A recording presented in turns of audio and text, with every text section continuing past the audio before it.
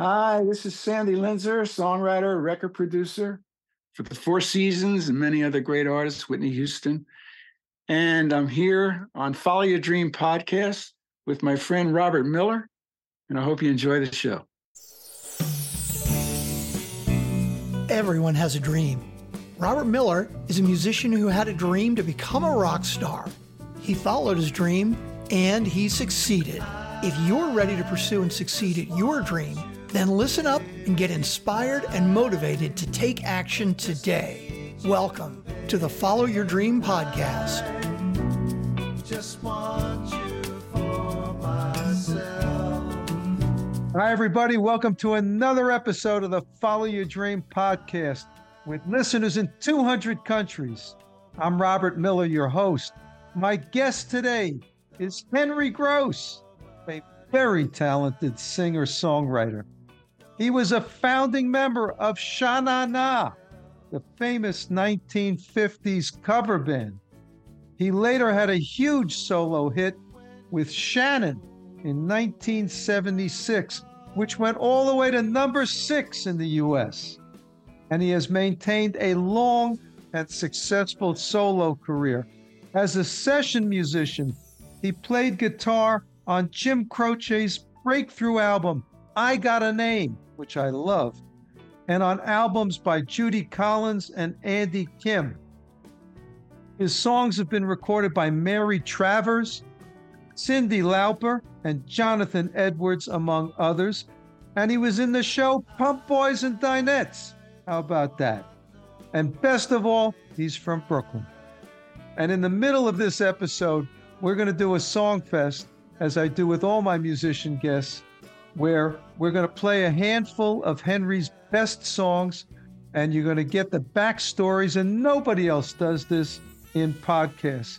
And you also know that I like to feature a song of mine in the beginning of every episode and at the end, and I always try to make that song relevant somehow to my guest. And in this instance, my featured song is called A Lover's Plea, from the album that I put out last year called Bobby M. and the Paisley Parade. I chose this song because Henry was in Sha-Na-Na, and I wrote A Lover's Plea as a 50s song with that classic 50s chord progression, which must have been used in a million songs. Anyway, I thought it worked. So, Henry Gross, welcome to the Follow Your Dream podcast, baby. Thank you. That's it? That's it. What am I going to tell you? All right, thank you, folks. A lover's plea, a lover's question. That's a lover's question. I'd like to know.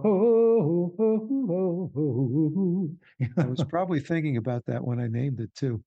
All right, but let's start with that, because the 50s thing is, part of your life with Sha-Na-Na. Tell us how you got into that. Did you always love 50s music, or did it just kind of happen? No, I grew up on it. I love that music. I was playing in the Greenwich Village with a couple of guys that were at Columbia University. I was at Brooklyn College. We had a little group. We would go and play all the folk clubs, the Gertie's Folk City and the Gaslight, all those kind of clubs that were in Greenwich Village in the 60s. And it was called the Tactical Peace Force. How's that for an idiotic name? And then we changed it. One of the guys from Columbia, who fancied himself a wit, changed the name to orogeny, which for those of you, which is all of us who are unfamiliar with that term, it's the forming of a crust on the earth following an earthquake. I mean, he was living in an alternate universe. Yes, I'm sure that name went over very well. Yeah, and these guys were in a glee club at Columbia called the Kingsmen. And at one of their little performances that they did for a couple of hundred people, they did Little Darlin', that was originally done by the Gladiolas and later by the Diamonds. La, la, la, la, la.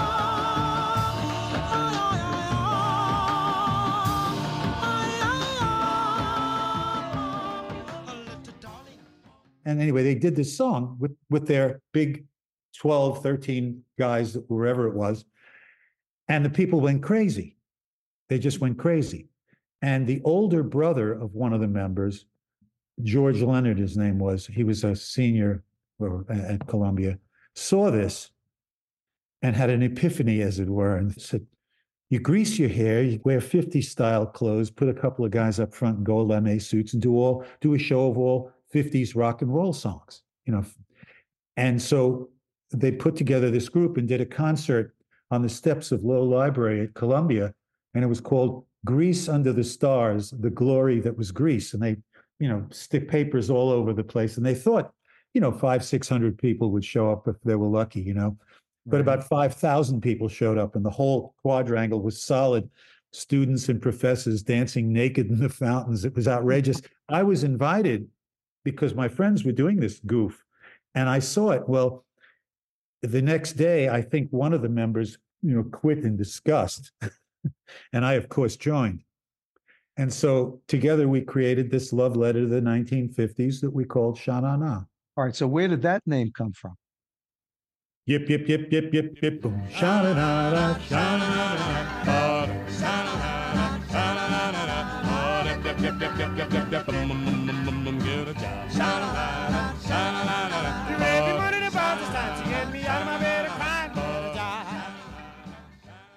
get a job.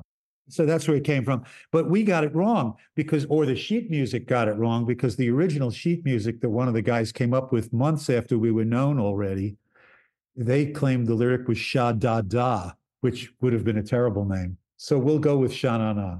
All right, I have to interject a little story. My band is called Project Grand Slam. And I've told the story before on the podcast that I named that band Project Grand Slam because of a James Bond movie that I'm sure you saw called Goldfinger.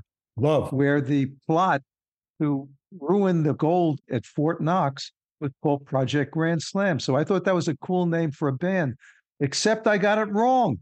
When I looked at the movie again 6 months after I named the band, it was Operation Grand Slam. Ah, you see? And oh my God, what am I going to do now? I Googled Operation Grand Slam and I found out there was some kind of a genocidal program in Africa that was nicknamed Operation Grand Slam. And I said, I don't think that's a great name for a band. I stuck with Project Grand Slam. Not a sweet story, but we'll take it. We'll take it. All right. So you're in Sha Na Na, and it's a big hit, not only at Columbia, but around the world. And you get into Woodstock. Tell me about that. Well, it's just, no one knew what it was going to be. We just knew it was a big festival, and we got booked on it somehow and didn't think about it too much. And I mean, I could talk about that for 2 hours or 5 hours. So how much did you get paid to play Woodstock?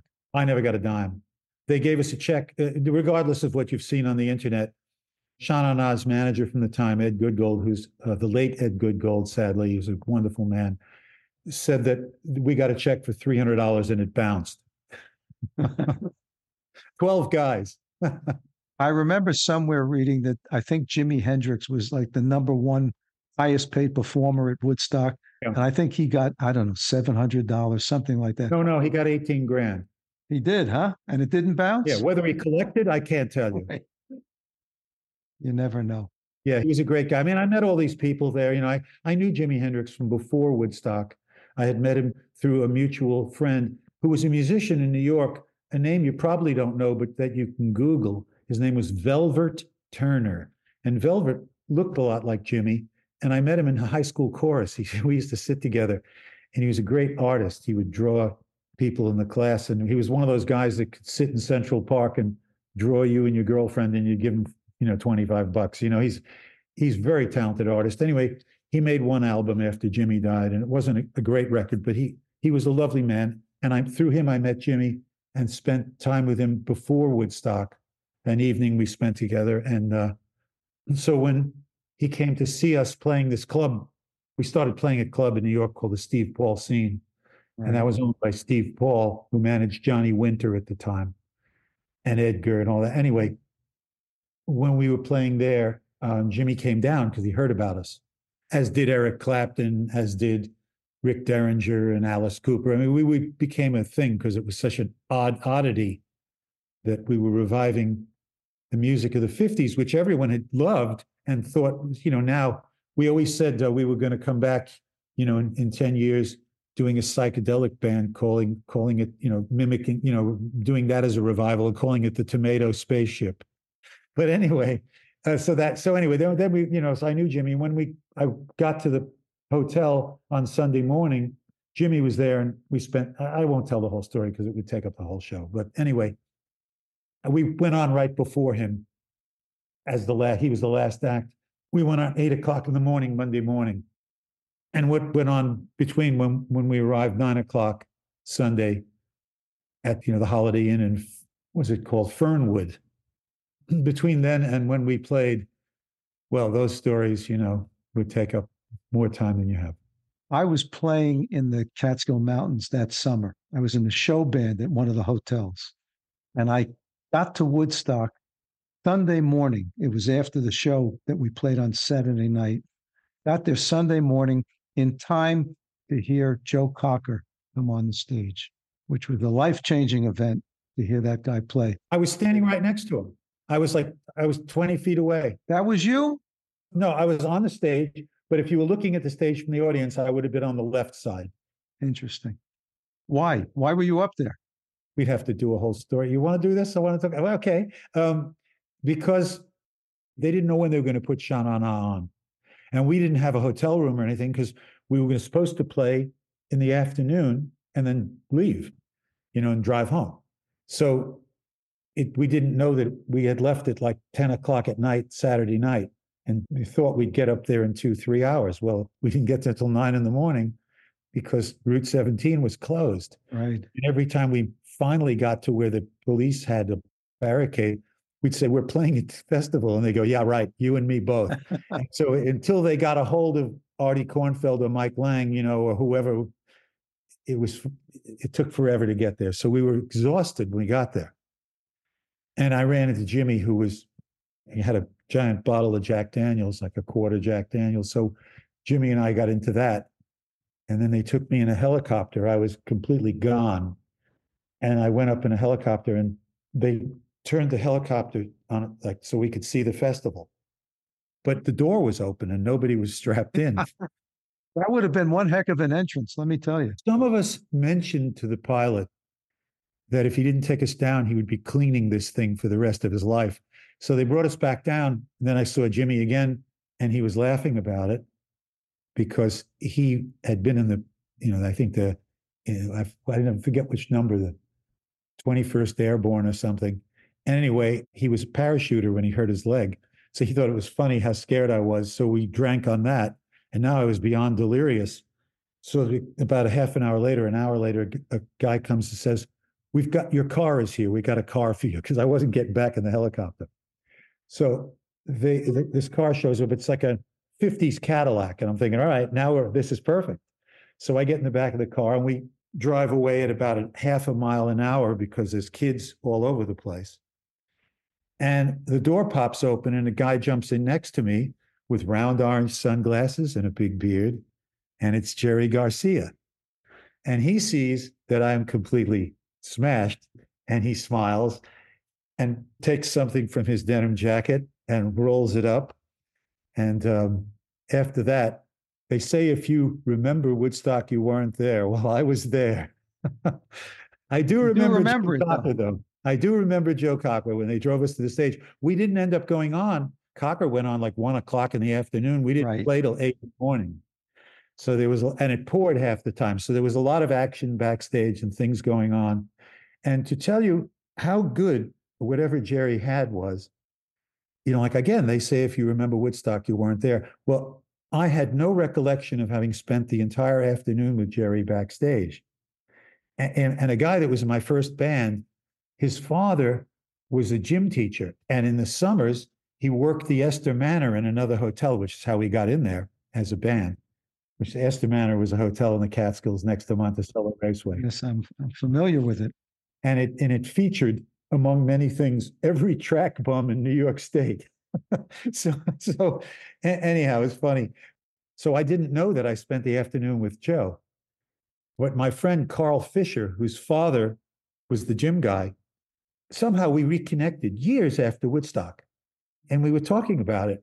And I didn't remember seeing him there. And I knew him like I know him. I would have known a brother. We played a million gigs together when we were young. And I didn't remember that I saw him there. I didn't remember he was working backstage. And he reminded me, he said, yeah, you were with Jerry Garcia, the two of you were holding court. And I went, really? And I tell me all about it so I can include it in my story. So, pretty funny. Yeah, that was quite an event, no question about it. And interesting that you were front and center. And I understand you were the youngest performer there. Is that true? Yeah, but it's not an achievement. It's just an accident of birth. Well, listen, happy accidents, there's nothing wrong with that. All right, so let's go past Woodstock. You became a big hit with Shannon in 1976. Well, it was a long road. It's never the immediate. I left the group. I was doing nothing. I didn't want to rejoin the group. I had made a decision to leave, and I had several offers to rejoin the group, and they were getting very, very popular. And I didn't think there was any need for me in the group. I thought anybody who could play guitar well and sing, could do it. And I thought that I wanted to be a writer, and so I played at clubs in New York, and I did several shows with Tim Hardin, who I got to, bless his heart, one of the great songwriters of all time, and his influence. If I was a carpenter, am I right?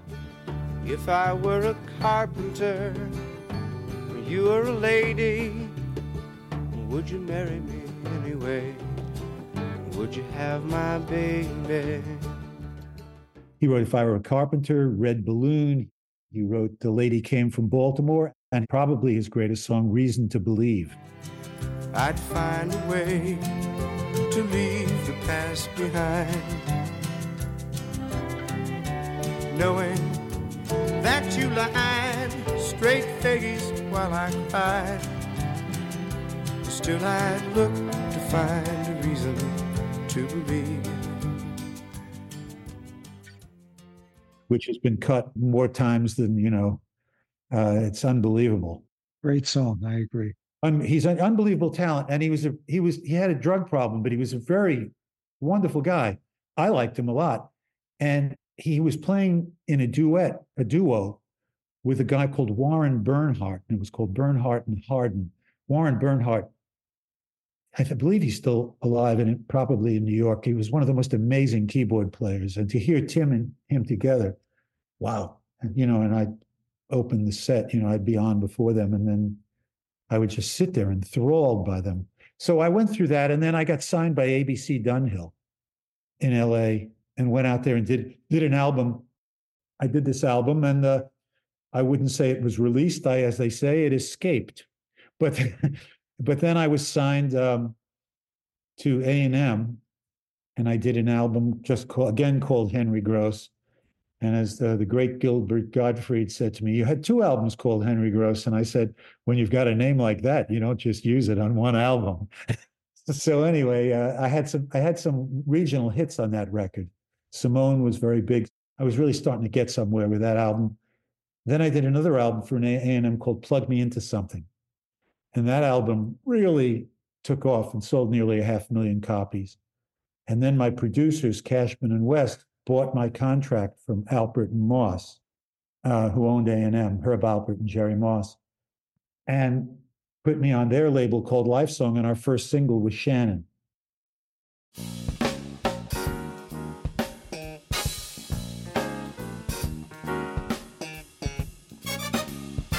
Hi, everybody. This is Robert Miller, your host.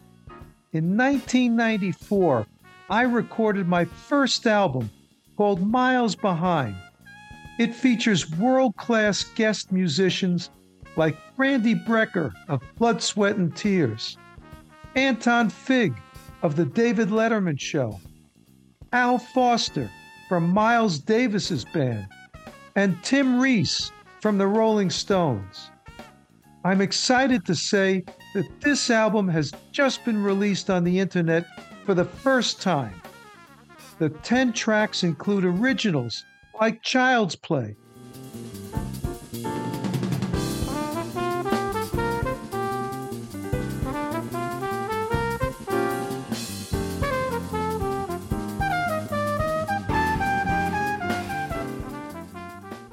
plus reimagined covers of Jimi Hendrix's Fire, You don't care for me, I don't care about that.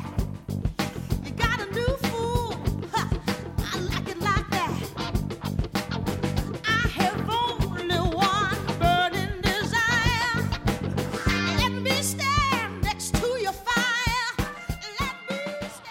and Chick Corea's Sea Journey.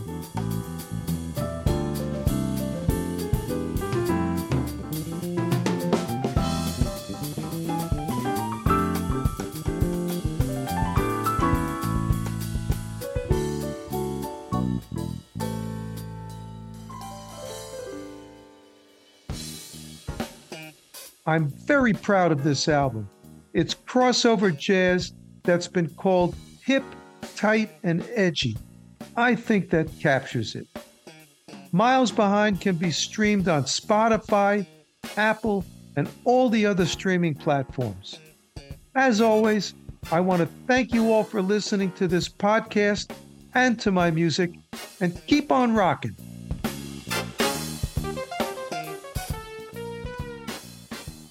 All right, let's get off of this and let's get into some music. I want to go to the Songfest portion of this interview. And I want to start out with one of the songs that you did with Shannon. You did a cover of Remember Then. That night we fell in love beneath the stars above. That was a lovely summer night. Remember then.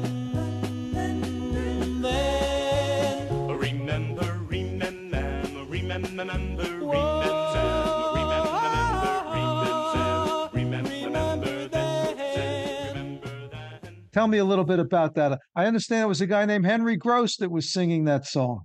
That's right. It was my first released record. It was on Buddha Records, and the first album that I was involved in, and it was side one, cut one, and it was the first single. And the song was originally cut by the Earls, and it was produced by a guy named Stan Vincent. And there's a great story with this, because there's stories of these songs. If you ever hear the Earls version of the original version of Remember Then, the guitar sound, I never could get how they got it. It sounded ching, chicka, chang, ching, ching, chang. It was a great sound. So they took a Fender Telecaster, like a 50s or 60s Telecaster, 50s Telecaster, and put it up by the microphone and recorded it with no amp. And that's what made that sound. If you ever hear the Earls version of Remember Then, you'll hear the beginning. It's fantastic, and that's what it was.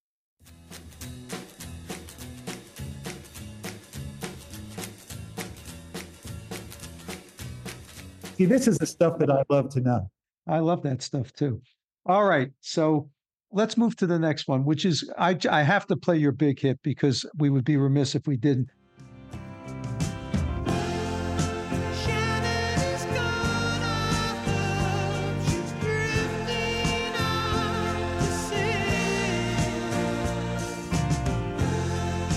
She always loved to swim away.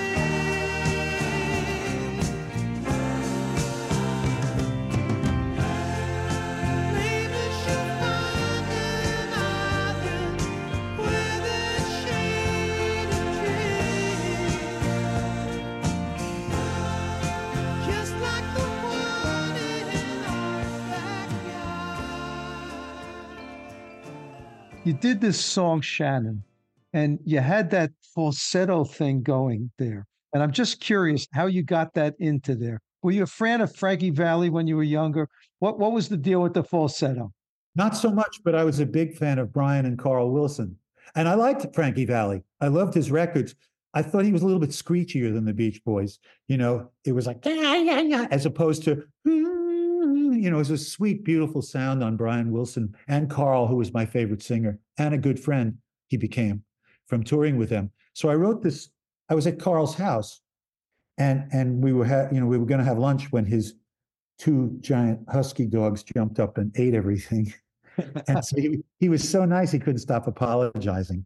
Did he get you another sandwich? That's the question. No, we went out afterwards, but I said, Carl, don't worry about it. I have a crazy Irish setter at home, and I've seen this performance many times.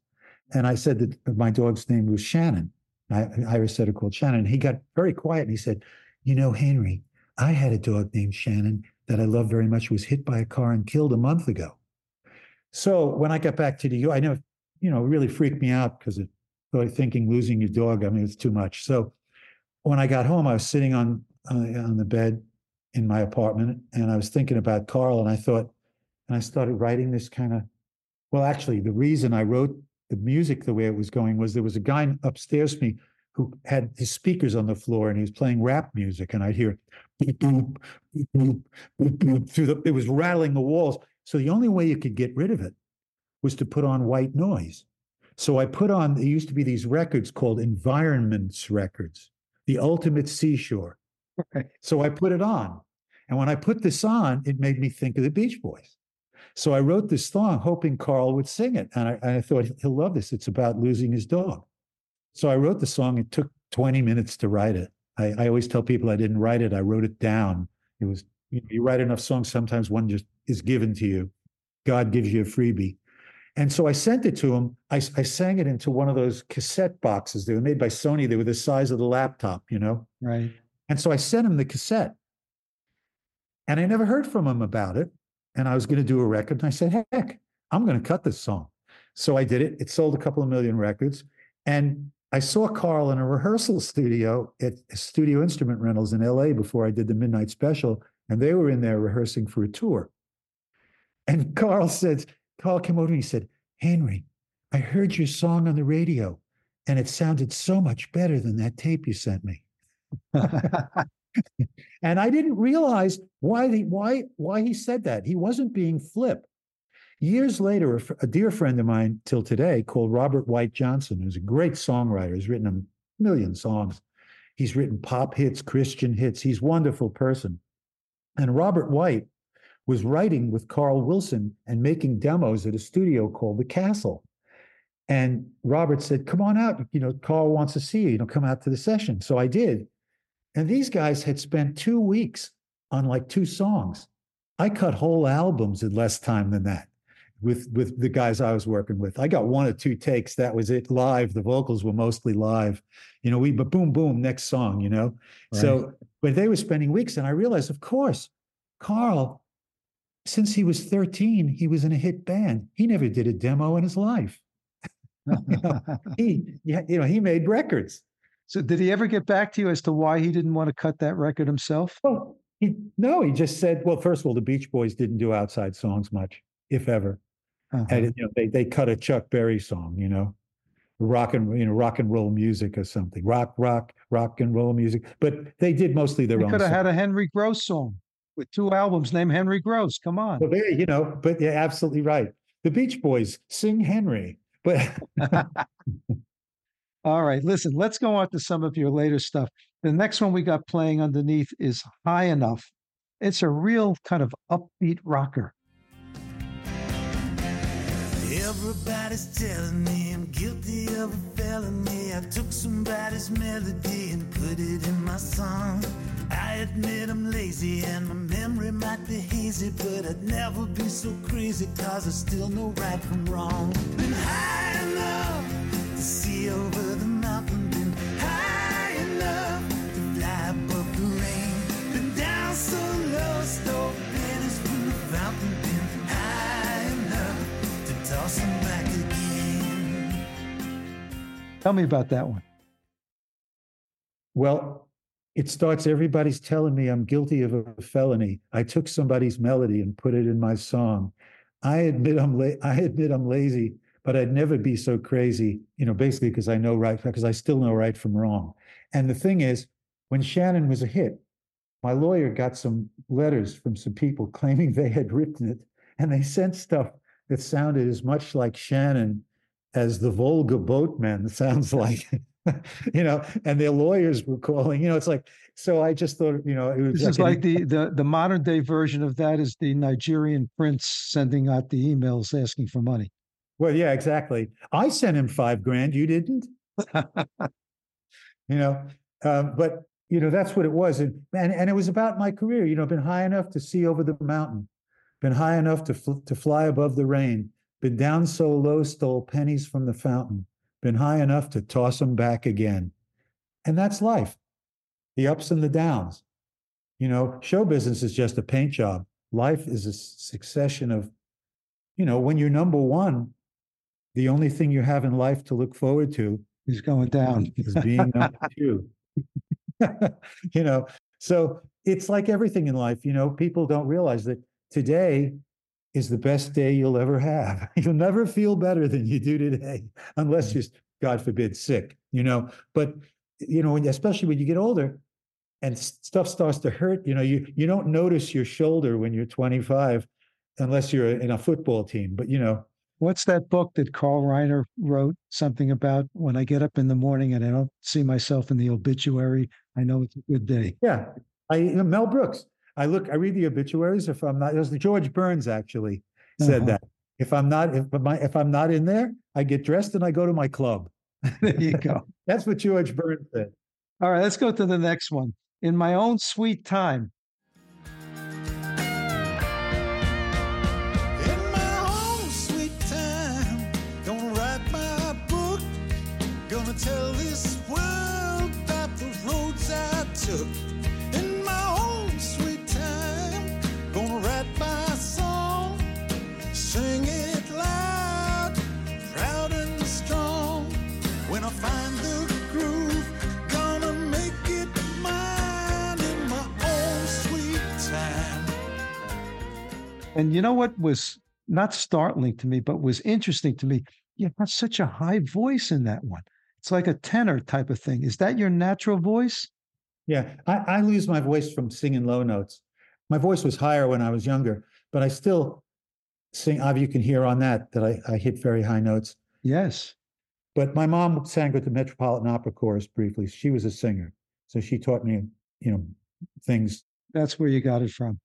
When I was listening to this one, I said, this is Pavarotti singing rock and roll. Ah, that's very kind. He was my favorite singer, but I love Pavarotti. I love that one where he sings "It's a Man's World" with James Brown. Have you seen that video on YouTube? I haven't seen. Oh, you should watch it. It's mind-blowing. This is a man's world.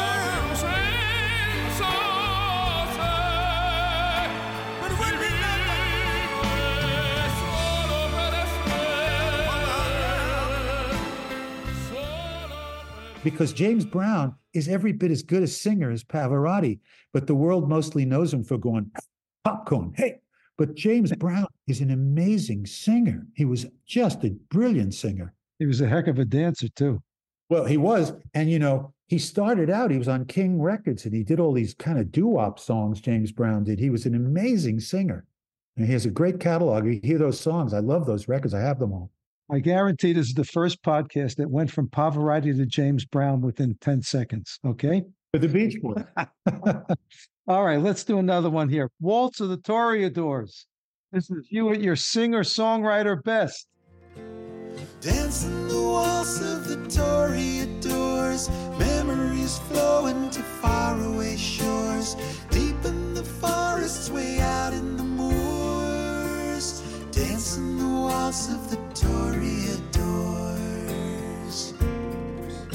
I'm traveling heavy, my mind full of you. Anyone empty can come along too. Waters will swirl, boats will be lurching. True love might triumph if we go on searching.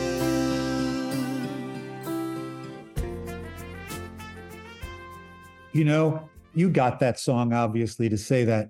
A lot of people won't spend the time to hear that. It's the reason why Bob Dylan didn't sell as many records as the Beatles. That to me is me at my best, at my most, doing what I love to do. But of course, if I just did that, I would have sold, over a dozen records. But the people that love that song adore it. It's my wife's favorite song, maybe of all my songs, and it's probably mine too. It just tells a lot of true stories in there in 3 minutes. It's a lovely song, no question about it. Okay, I want to do one more with you because this one was really different. I like this one that you sent me. Breakfast, okay? This was funky, had the horns thing going. It was like you grew up, you matured with this one. You hijacked my heart, but I knew from the start chances were slim, our future looked grim. Brought you a bouquet, but I knew come what may, the kismet of fate wasn't breaking my dates.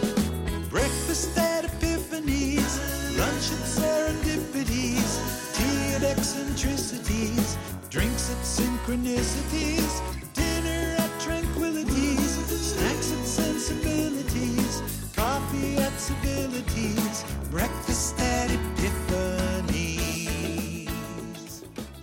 Tell me about that. Well, a different kind of music. I love Steely Dan, but it's never been my thing to go a jazz way. But I had this song, it's called Breakfast at Epiphanies. And the lyric really makes sense if you listen to it. It's about a guy whose life is full, of going to these places that inspire him. And he has a full life, and he meets a girl, and he knows it's not going to happen because his dance card is full. He has breakfast at Epiphanies, lunch at Serendipities, tea at Eccentricities, coffee at Lucidities, or whatever the words are, and so, but finally, he realizes that, he found religion, and he goes, I never say never no more. I believe. And so now his mind is open to it. And she says the right thing to him. And he opens his heart to her. And then in the end, she's going to share he's going to take her night and day to all his epiphanies. And he realizes she's the one to share them with him. And it's it's novel, and it's new, and it's not, a typical Hallmark card. Listen, I think that your lyrics are extraordinarily clever in so many of your songs. I love the rhymes that you come up with. And you know who you remind me of in some of this?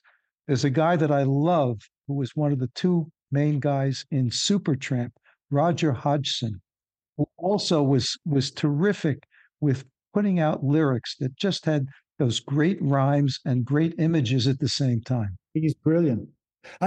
John Prine was my buddy, and he always loved one song of mine. It was called 6 O'Clock. And it was a 50s rocker, kind of like Long Tall Sally or something.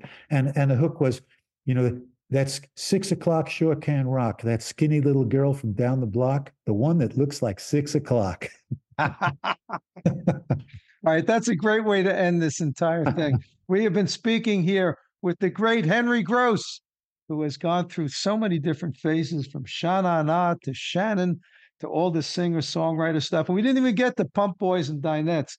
We'll have to get to that the second time around. Yeah. It's been a pleasure to have you on the podcast. I want to thank you so much for doing this. It was my pleasure. And as I say to everyone I love, I'll see you sooner than you want. All right, we're going to listen now to that song of mine that started off the episode. It's called A Lover's Plea. I want to thank you all for listening, and we'll see you in the next episode. Thanks for listening to the Follow Your Dream podcast. Make sure to subscribe, rate, and review the podcast so you don't miss another inspiring episode. You can connect with Robert at robert@followyourdreampodcast.com. And you can hear more from his band at projectgrandslam.com. Just want